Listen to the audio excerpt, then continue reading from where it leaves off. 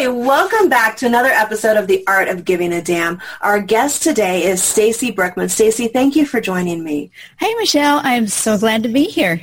I am excited to share what you do because I think a lot of my audience is really going to connect with your story and what you do as far as work with clients. So you are a resilience and life storytelling expert. You produce the Real Life Resilience podcast, and you help smart, outwardly confident women who secretly have low self-esteem issues due to emotionally abusive partners and experiences take back that control and begin to develop the resilience to be themselves again. And I think a lot of people who heard me share that probably are thinking either they or someone they know fits that description.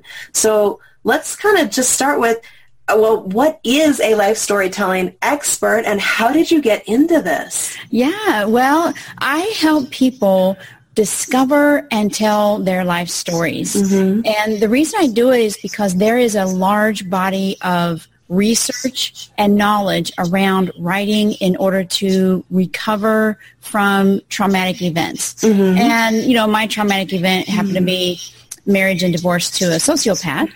Oh, wow. And then, I can tell that story. But, it could be your dog dying. It could be someone, you or a loved one getting cancer. It could be the death of a friend. Everyone's trauma is different. Mm-hmm. So when you are under trauma or when you experience trauma, those memories are stored in a different part of your brain than regular memories. Mm-hmm. And what happens is they at once hide from you. So you kind of dismiss them or everything's fine, I'm fine. And at the same time, they can come back very sharply, like they don't fade like normal memories, right? Okay. So when you have to write out your stories, when you have to discover your stories, I help people discover them first and then write them out. Mm-hmm. It takes those memories, those very sharp memories that come back to haunt you and harm you time and time again, and it puts them in the normal part of the brain where they can fade like regular memories. They lose their power when you dig into your story. And so that's why I do it. When I was married to a sociopath, I thought it was a quirky marriage at first, and then it soon became very difficult marriage, and then it was traumatic. It was marriage to a sociopath is narcissist, sociopath, borderline, all of those type of things. Mm-hmm. It's so subtle at first. You get into it and you think, oh, it's just a little different, or I can get through this. And I thought my strength, I was like, I'm going to stay in this for the girls. Yeah. I had 2 little girls. I'm going to stay in this for them, and I'm going to be strong. And I'm the strong person, right? Mm-hmm. Well, come to find out that strength was really fear. It was fear of leaving and getting a better life. Fear that I couldn't have a better life outside of this was my role in life. I was strong. I stayed inside this very difficult marriage. And come to find out when I was in the middle of this divorce, I discovered it wasn't just a difficult marriage. It was an abusive marriage. Very abusive. It was sexually, emotionally, psychologically abusive. And when you're in there, you don't really realize it. Yeah. The moment came when, it was tough, of course, just tough marriage. I was just trying to get through the day. I was paying bills, and my youngest daughter came in, and she wanted to get on the computer. Mm-hmm. And we had a desktop computer. And so I, got through the password for her, and my husband's email was up. And it was, email was confirming an ad, and the ad was advertising himself as a sex partner for couples. And I decided, that's it. I'm done. This is, I cannot be strong anymore. And what I realized was that was the strongest decision I could ever have made. Mm-hmm. And from there, it got much worse because divorcing a sociopath is worse than, living with a sociopath until you get past it. So I want to give people hope. If you are in a tough relationship, there is hope. So, the divorce was long, but in the middle of that, I had been through chronic stress. And, there's the divorce, there's the damaging things, like he cut the wires on the heaters in my house and called Child Protective Services to say I wasn't providing heat for the girls. He planted a bug in my car, a listening device in my car. We were trying to sell our house, of course, and filled all 3 toilets with feces up to the top and cut all the wall sconces. I mean, just every time I turned around, he put sleeping pills in my nightly tea, and I was so tired the next day I almost ran off the road. So every week there was something. And so when you're under that sort of stress, your brain is in a fog. You're just trying to get through the day. But what happened was, I'm like, I need an outlet. I need something that's not divorce, not trying to keep my job, caring for the kid, like doing everything. I just need some sort of outlet. So I took a memoir class. And because I'd always kind of liked to write, but I would write these crazy stories of what's happened to me, bring them in, and we all, everybody kind of told what their stories were that week. And they loved my stories so much, they gave me a scholarship to come back the next semester. But what I discovered naturally doing that was I became very clear on what had happened, what my life theme was to date. And that was, I never raised my hand. I didn't say, that's not right. From kindergarten, grade school, high school on, I didn't say, don't do that. That's not right. My voice wasn't heard. I didn't speak up because I felt it wasn't my place, or I was taught from an early age not to speak up. So writing, everybody who writes their life stories tells me clarity is amazing. When you, as human beings, we have a huge capacity for pulling the wool over our own eyes. And when you start writing, you have to find the words for what's going on in your head and find the words for what's happened to you. And you get them down on paper or your computer. It is an amazing transformation. You can really transform your life through that. So that's what I do. That's why I do it. So let's rewind for a minute. When you first started taking that class, what was it that gave you the courage or the bravery to actually write that down? Because I think that's one thing that stops a lot of us from being able to get past something, maybe not quite as traumatic as that, but whatever our challenges and things that we go through are, we don't want to, or we're afraid to, or for some reason we just don't talk about them. We don't write about them. We don't acknowledge them out loud. So what was that part of the journey like for you? What actually gave you the strength to do that and start sharing it? That is a great question. I have not been asked that question yet in an interview, and that's really, really great. And because it's important. You're so right. I did not write a journal for a long time because I was afraid everything that I would write would be negative, and someone would find it down the road and say, oh, that's an awful person. Because that's what was on my mind. It was all bad stuff. So I'm like, I can't write a journal. But what we did in the class was uncover milestones, and we took baby steps. Okay, what are some milestones, good and bad, in your life? What are some desires? And this is where I take people through a process of discovering their life stories and then pinpointing the one they need to write about, and then simply writing some of the facts. What did you see, smell, hear, taste, touch? And when you start doing that, you start remembering more. And then we craft it into a beautiful story, And so even though people think it's an ugly story, it is only for you, especially this first draft. It is really ugly. It doesn't have to be grammatically correct. It doesn't have to even have sentences. It could be just thoughts, a stream of conscious thought. It is just getting that out of your head and onto paper. So it is meant to be ugly. It's okay to be ugly. You don't ever have to share it. Nobody has to see it. You just have to get it out of your head to benefit yourself. I was mentioning the research. Dr. Pennebaker, what was his first name? I can't remember. Dr. Pennebaker from the University of Texas at Austin did a lot of research, and writing about your tough times, even though it's tough because you have to remember those details, it is tough. It can actually boost your immune system.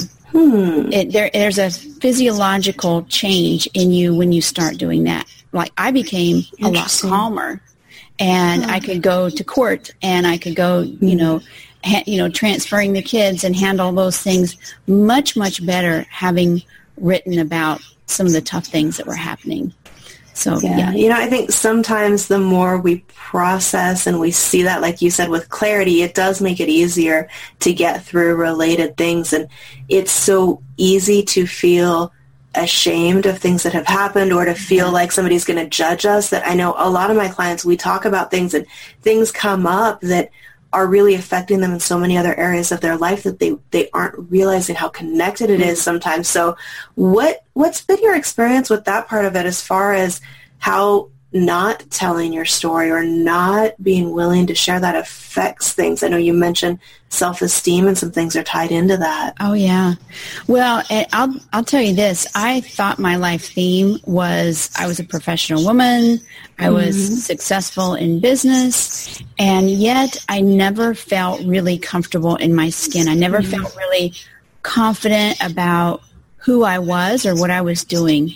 And there's that, we all play that, stereo in the back of our head, you're not good enough, or you're not working hard enough, or if you are only more loving, then your spouse would be kind to you, or only if I was more beautiful or thinner or whatever it is. And we all play that record, and it's a horrible record. It's that mean girl in your head that's telling you these bad things. And what you've got to do is stop that, because that affects what you do and how you operate in the world. In fact, most of our trauma, most of our shame comes from childhood. You can trace back, if you really look at it, someone embarrassed you in junior high, or your father made fun of you or something like that. And then you made this agreement with yourself, I am never going to do blank again, or I am never going to write again, or I'm never going to, or I'm not pretty enough because my father does, whatever. There's lots of, gazillion reasons that but you take that and your 12-year-old mind and your 15-year-old mind or whatever, and you carry that commitment into adulthood. And so obviously I am not good enough. My voice shouldn't be heard into adulthood. So it was my 12-year-old self telling me in my 20s and 30s and even into my 40s, you're not good enough. Don't make waves. Don't speak out about these things. And so that's how you get into these situations as adults. But the beautiful thing is, once you recognize that, once you write about it and you recognize it and you address it, you can change it. You're taking your past experiences to make your future self wiser and more resilient. And that's a beautiful thing. So for anybody listening who's either thinking, okay, that makes a lot of sense, but I don't know what happened in my childhood, or maybe they do know what specific incidents happened, what advice would you give somebody to start processing that and working through it? Very good question. Well, the first thing is, if I have a free webinar every month. It's called the 4 Simple Proven Methods to Writing the Very First Chapter of Your Life Story. And it teaches you that method to writing down your milestones, writing down your desires you've had in your life, writing down conflicts that you've had in your life, and then finding something congruent between 2 or all 3 of those lists. Okay. When you say milestones, what does that refer to in the context of a story? So I say start with I was born. Okay. And then think through your life from childhood on. What are some milestones? Were you baptized as a child? Did your parents divorce? Was graduation particularly difficult for you from high school? You got married, you had kids, whatever those milestones are, try to get like 15 to 20, because the more you have, what we're doing is we're saying, okay, what are those turning points? Those significant things that happened. Did you have a particularly bad breakup? And so we're just naming them. You don't have to write about them. We're just naming them, put them in a bullet point list. And let it sit there for a while, a day or two. Put it out on the counter and keep adding to it because you're going to remember, oh, yeah. So when you think back to some of these things, it will trigger memories of, oh, yeah, that happened. Or oh, yeah, that happened. My best friend moved away and I didn't have another friend that whole year, or whatever that those milestones are. Just keep writing, because the more you have, the better your writing will be. The more significant your writing will be. Okay. So the first step is identifying those different milestones, those memories that really stand out. Yeah. And then step 2. And then step 2 is a list of desires you've had in your life. So I had the desire to be a doctor. Obviously, that didn't turn out. I thought, I was going to be a nurse. And then at some point in your high, I thought, I don't have to be a nurse. I can be a doctor. And so then I knew what I was going to be. And then my senior year in high school, I had a boyfriend, and he said, oh, no, you don't need to be a doctor. You need to be a transcriptionist. And I said, okay.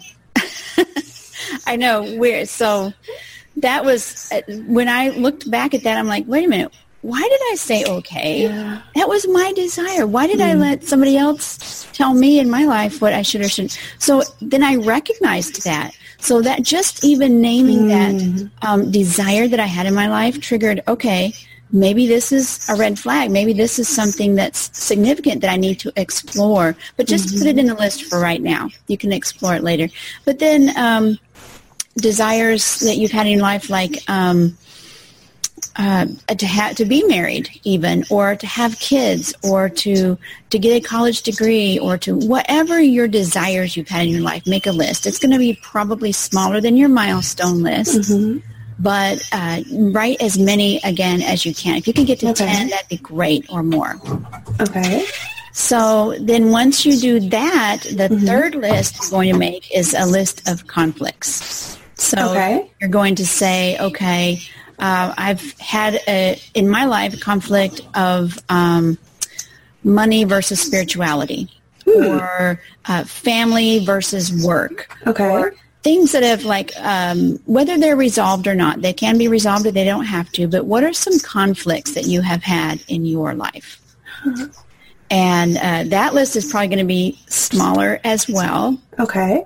And all of these lists, just let them sit on the counter. Let them percolate over the course of 3 or 4 days, or even a week. And keep adding to those lists. And then when you're ready, in a week or 2, take a look at those lists and see what events or what themes go across all 3 lists, or at least 2 of those lists. Do you see something that's recurring, a recurring conflict, or something that is a desire that's also been a conflict and also a significant milestone in your life that happened to relate to that? And when I did that, I realized that's when I realized my life theme was not raising my hand. It was amazing. I'm like, oh my gosh, look at this. This theme keeps coming up in my life, in my desires, in my conflicts, in my milestones. So there's something here. And so then I tell people, take one of your milestones that relates to that, something that's in all 3 lists, if possible, if not 2, and think of a moment in time, just one moment in time. Doesn't have to be the worst moment in time or the best. It can be. Just take one moment in time and say, okay, what moment, what minute, what hour, what minute does that represents that particular milestone? Was it that time when you were in your grandmother's kitchen? And we're going to write about, just bullet point again, what did you see? What did you smell? What did you hear? What did you taste? And what did you touch? So you're going to use your senses. And again, just writing a list, okay? I was in my grandmother's kitchen. I smelled the fried chicken she was frying. I felt her hug when she hugged me, and, her raspy apron scratched my cheek, the Formica countertop. So you're going to start putting those down. And what that does is when you start remembering some of those memories, more of them will come back. And so you want to just start writing and writing and writing a lot, and getting those details out, because you're going to enrich your writing when you do that. And then the next step is to write out, do a free write. So you're going to take all of those details, and you're going to put a timer on for 10 minutes at the minimum, 10 minutes at first. Most people can't write that long when they first start, but write without lifting your pen off the paper. Write without lifting your hands off the keyboard. Just keep typing. And it doesn't have to make sense. Don't pay attention to grammar, punctuation, capitals, nothing. Don't pay attention to any of that. Just write what comes in your mind. And if you can't think of anything else to write, I can't think of anything to write. Write your grocery list. Just writing, because your brain is throwing out junk. It's okay. It's throwing out junk. It's saying, not going there yet, not going there yet. But you're telling it by writing, yes, we are. We're going to keep writing and writing until we get there. And you would not believe the golden nuggets that you will uncover. Your brain will then say, okay, here we go. Here's what this was all about. And you will gain a lot of insight into yourself, into the situation. And so that's the fodder that you say, okay, I'm going to craft that into a beautiful story. But unless you get it out, you don't have anything to craft. If you just start and say, okay, I was at my grandmother's house and here's what happened, yada, yada, yada, that is not going to be a good story. You've got to get all of that junk out. And some people call it vomiting on the page. You've got to get it all out. And then you can take all of that stuff and boil it down to the most beautiful and most important parts for that story. So when you're looking at going through this process and writing these things out, is this a story that is intended to be shared publicly or published, or what's the goal, or is it different for different people?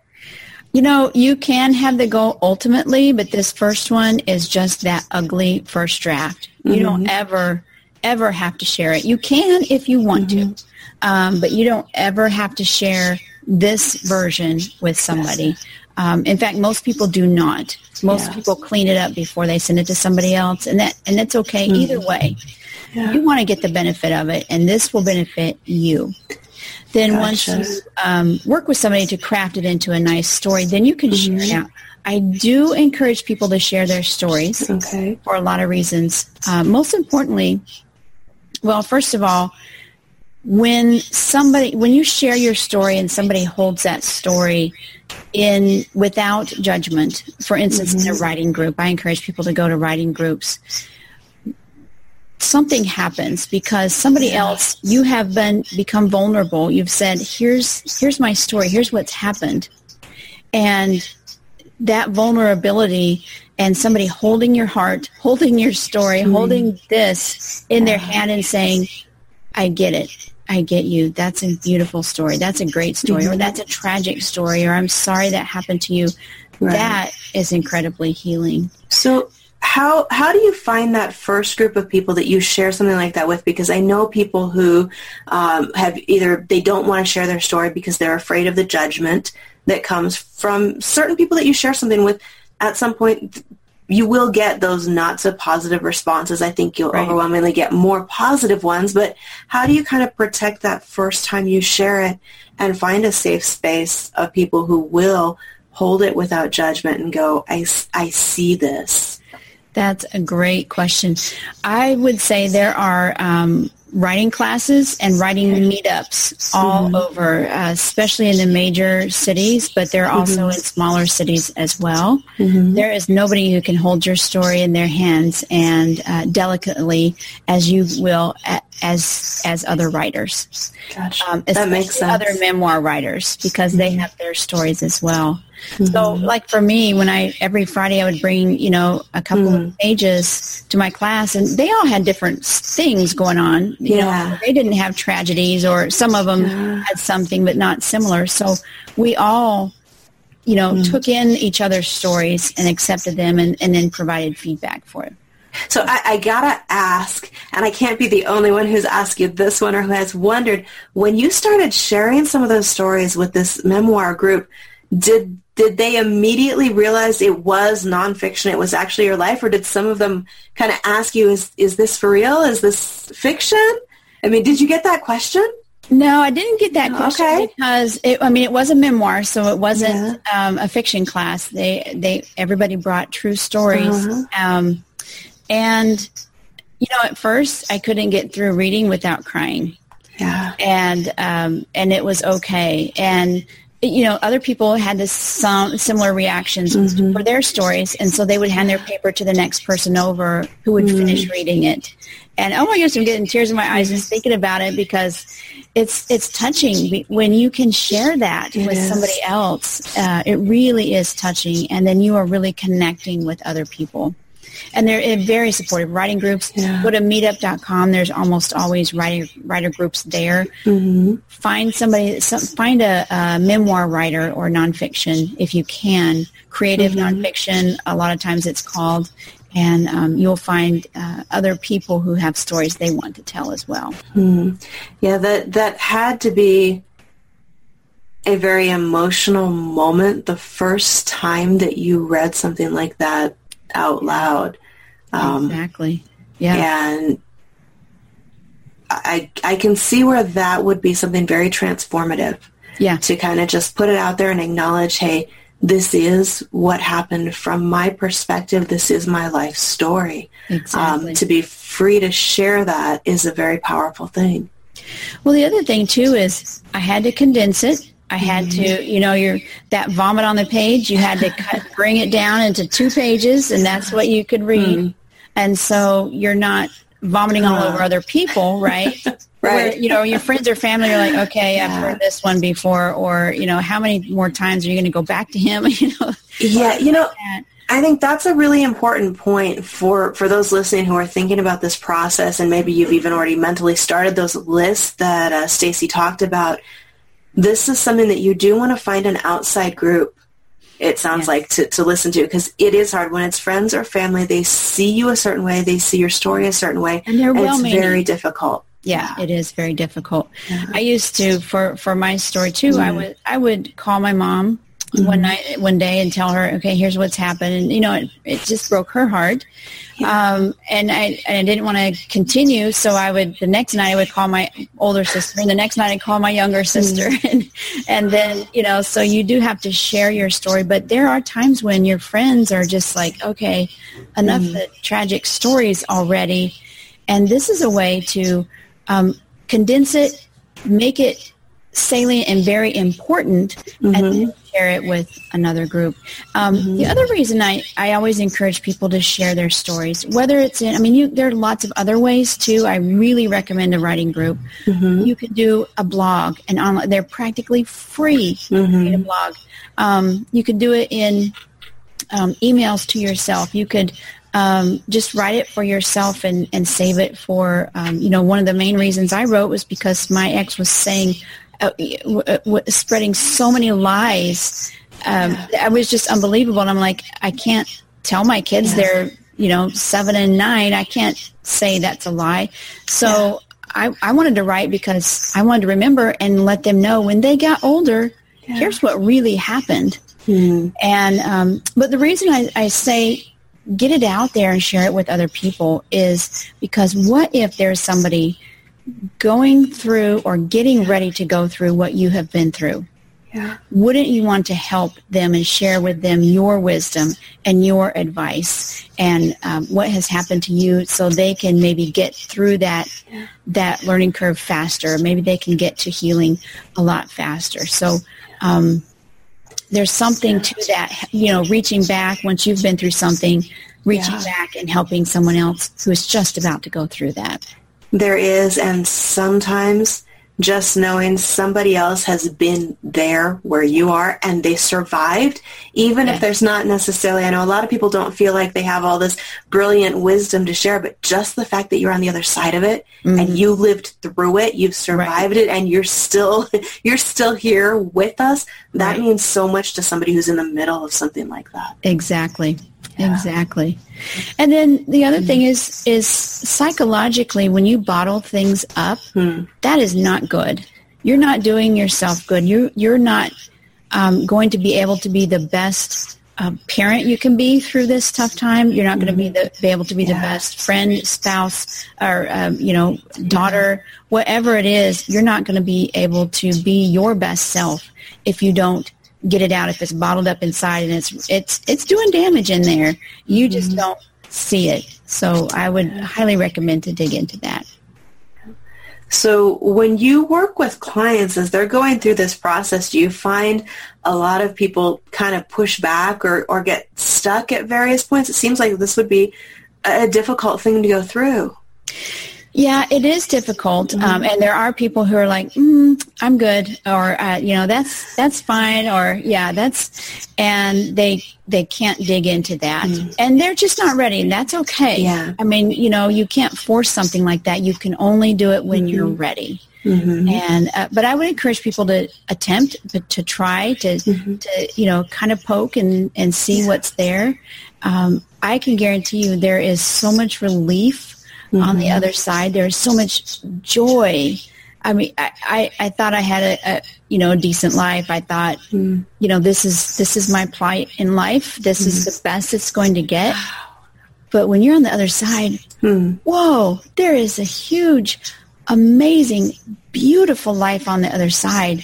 We're full of true strength. So like I said, I thought I was strong staying in that awful marriage. I'm tough. I can handle it. And really, that was just fear. The strong person digs into, how in the world did I get here, and how in the world do I get out? And that's the true strength, where you can become truly resilient and live a joyful life, because it's out there. I don't care if you have no money, if you're homeless, if you are out on the streets, if you are about to lose your kids, or if you've lost your kids. I mean, I was in danger of losing my kids there for a while because of the lies he was saying. I know there are really horrible circumstances. Start writing about them, because there is going to be a better day in the future. I love that. And, I think each time we take another step towards getting that out, sharing it, even if it's a piece at a time, it does help you to kind of make peace with those pieces of your story, and look at it and go, okay, yeah, you know what, that did happen. And like you said, I'm on the other side of it now. Things are different.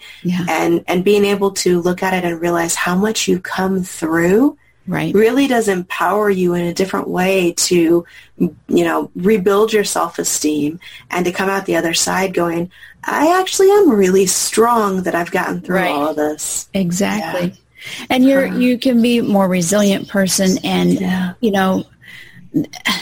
lot of, don't let the shame prevent you from digging into that. I mean, I made the choice to get into this relationship. I made the choice not to hold up my hand and say, no, that's not right. I let this go on for 10 years. Yes, I tried to leave. Actually, I left 4 times and came back. There's a lot of shame with that. I'm like, why did I come back to something like that? Don't let that stop you. You have got to move forward. So, there is a beautiful life after that. It is hard, because when we're looking back at things like that, we look at it and we see all the things that we wish we had done differently. But at the time, I really believe most people are just doing the best we can figure out in the moment. And there's got to be a little bit of grace that you give yourself. Yeah. Oh, we were talking about the mean girl in our head. Just tell that mean girl to shut up. Well, the interesting thing about that, a friend pointed out to me a while back, because we all have that mean girl. It's on repeat, and when we look at what we're actually saying to ourselves, we would never, ever say that to a friend or our daughter or our sister or anybody that we care about. Yeah. And yet we say it to ourselves. I was just interviewing somebody I have an emotional abuse recovery and resilience online summit coming up. And I was interviewing, oh my goodness, I forgot her name. But anyway, Diane Morris, Dianne, Diane Morris Jones, Diane Morris Jones. Anyway, she has this book, and she said it's the stoplight method. So when you're noticing, stop and notice at every stoplight you stop at, when you're driving or stop sign, whatever, stop and say, what am I thinking right now? What am I noticing? What am I telling myself as I'm driving the car, whatever? Stop. And if you're saying, oh, I shouldn't have locked my keys in the car, or I should have saved more for this bill coming up, or I should have, just stop.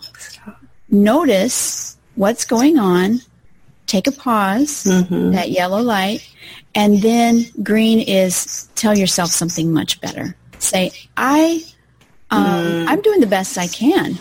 You know, I'm the best person that I can be right now. I am working on being on time more often. You know, I am working. I like that.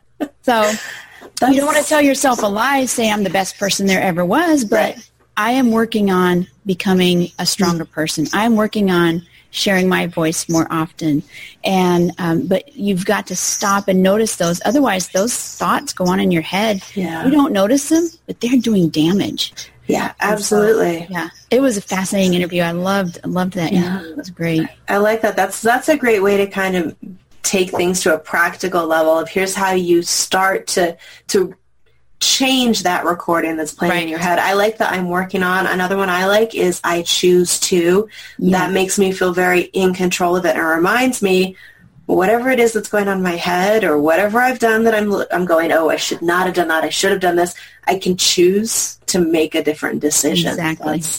That's a great way to look at it. Well, you mentioned your summit a couple of times here. So where do people go to find out more about that? If they're listening to this and they're going, okay, I have those things that have happened that I'd really like to be able to look at them differently, to get past them. Maybe they even know that part of why they're struggling in life or business is their self-esteem got completely crushed and they're trying to figure out how do I get that back. So what's the best place for people to go to find out more about that? It is emotionalabusesummit.com. Okay. And the summit is for anybody who is in a tough relationship or have gotten out of a tough relationship, as well as their friends and family members. So, you know, for instance, I was in a tough relationship and my friends and family members, I mean, my sisters, my mom, they recognized that, but they didn't know what to do to help me. So there are over 45 interviews diving deep into every little subtopic of emotional abuse. Is it abuse? You know, how do you go through court with an abuser? How do you, how do you recognize what happens? How do you combat some of that gaslighting and triangulation? What's the science of resilience? How do you become a more resilient person and all different kinds of things. So there is something for everybody. It's at emotionalabusesummit.com and it's free September 1st to the 12th, or anybody can purchase an all access pass at any time. So I would encourage people, even if it's later than that, to go and take a look at it. Yeah. And if you're listening to this and you have somebody in mind who you know is in this type of relationship or has come out of it and could use the support and the help and the guidance, send them to Stacy's website to find out more. They will appreciate it. Sometimes we need somebody else to kind of knock and say, hey, from the outside, you know, this is what it looks like to me. And you can let somebody know in a sensitive way of, you know, I might be reading this totally wrong, but just in case. Right. Because I think everybody who's been in a situation like that wishes somebody had noticed and wishes someone had taken the time to say, hey, we see this. Can we help you? Right. So if you know somebody or if you yourself are in that type of relationship, please do reach out to Stacy. Check out that website. You'll see links either in the show notes if you're listening to this on iTunes, on the website, or near the video to where you can both find those recordings that she mentioned or catch them live, and links to connect with Stacy on social media and her website, which is stacybrookman.com. That's right. Yes. And so definitely take a minute, because it may be one of the most important things that you ever do for yourself and for those you care about.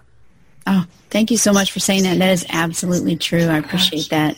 Yeah. Thank you so much for taking the time to have a conversation with me about this. It's one of those things that too often just kind of stays in the shadows or under the rug, and the only way to heal from something like this really is to write your story out, to tell your story, and to figure out how do you become more resilient and then take back control of your life. Absolutely. Even if you never intend to publish, but also if you do, if you have a crazy story to tell and maybe the world really needs to hear it, you can move all the way through that process and publish your book. This is just getting you started. So thank you, Michelle. This was wonderful. Thank you. I appreciate the conversation. I appreciate you coming on. You're welcome. All right. So everybody, make sure you do connect with Stacy. Again, links will be right near wherever you are listening to or watching this episode. And be sure you rate, review, like the show wherever you are listening or watching at, and tune in for the next episode.